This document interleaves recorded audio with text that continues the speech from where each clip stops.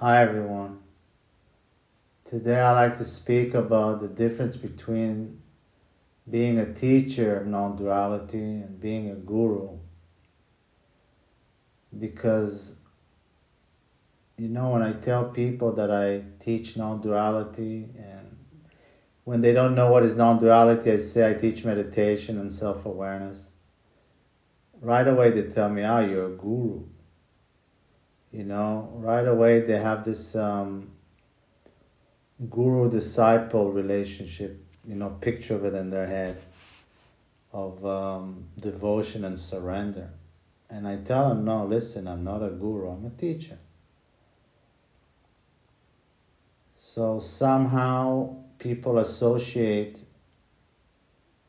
this type of teaching to the Indian tradition. But non-dual teaching's been in many, many traditions in different ways. So there are many styles of teachers out there, that you can see what fits you. And if you're a teacher yourself, you can even invent your own style of teaching. You don't need to follow a certain style that is out there. If you want, you can, but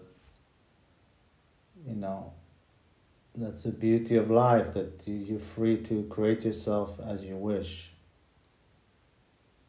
But somehow there's always, people associate spirituality with the Indian tradition.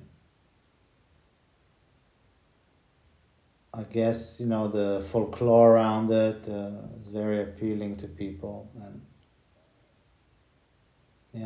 it's fine if it suits you. If not, it's also fine. You don't need to have a guru and devote yourself to him in order to evolve as a human being, as a spiritual being. Like I said, there are many, many, many different ways to do it. And it's just important to check with yourself when you're attracted to something, if you're not attracted to it for the wrong reasons, if it's not motivated by some kind of a shadow.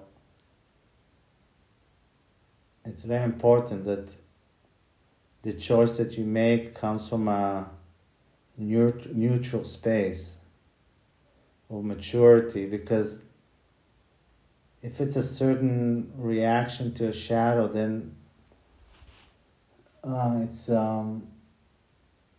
it can easily take you the wrong way. It can easily block your growth. So the relationship with the teacher is very important. It needs to be accurate. And it's up to you,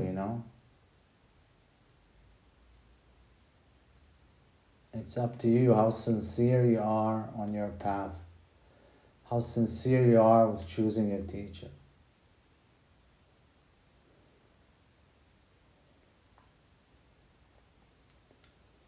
So, that's it for now.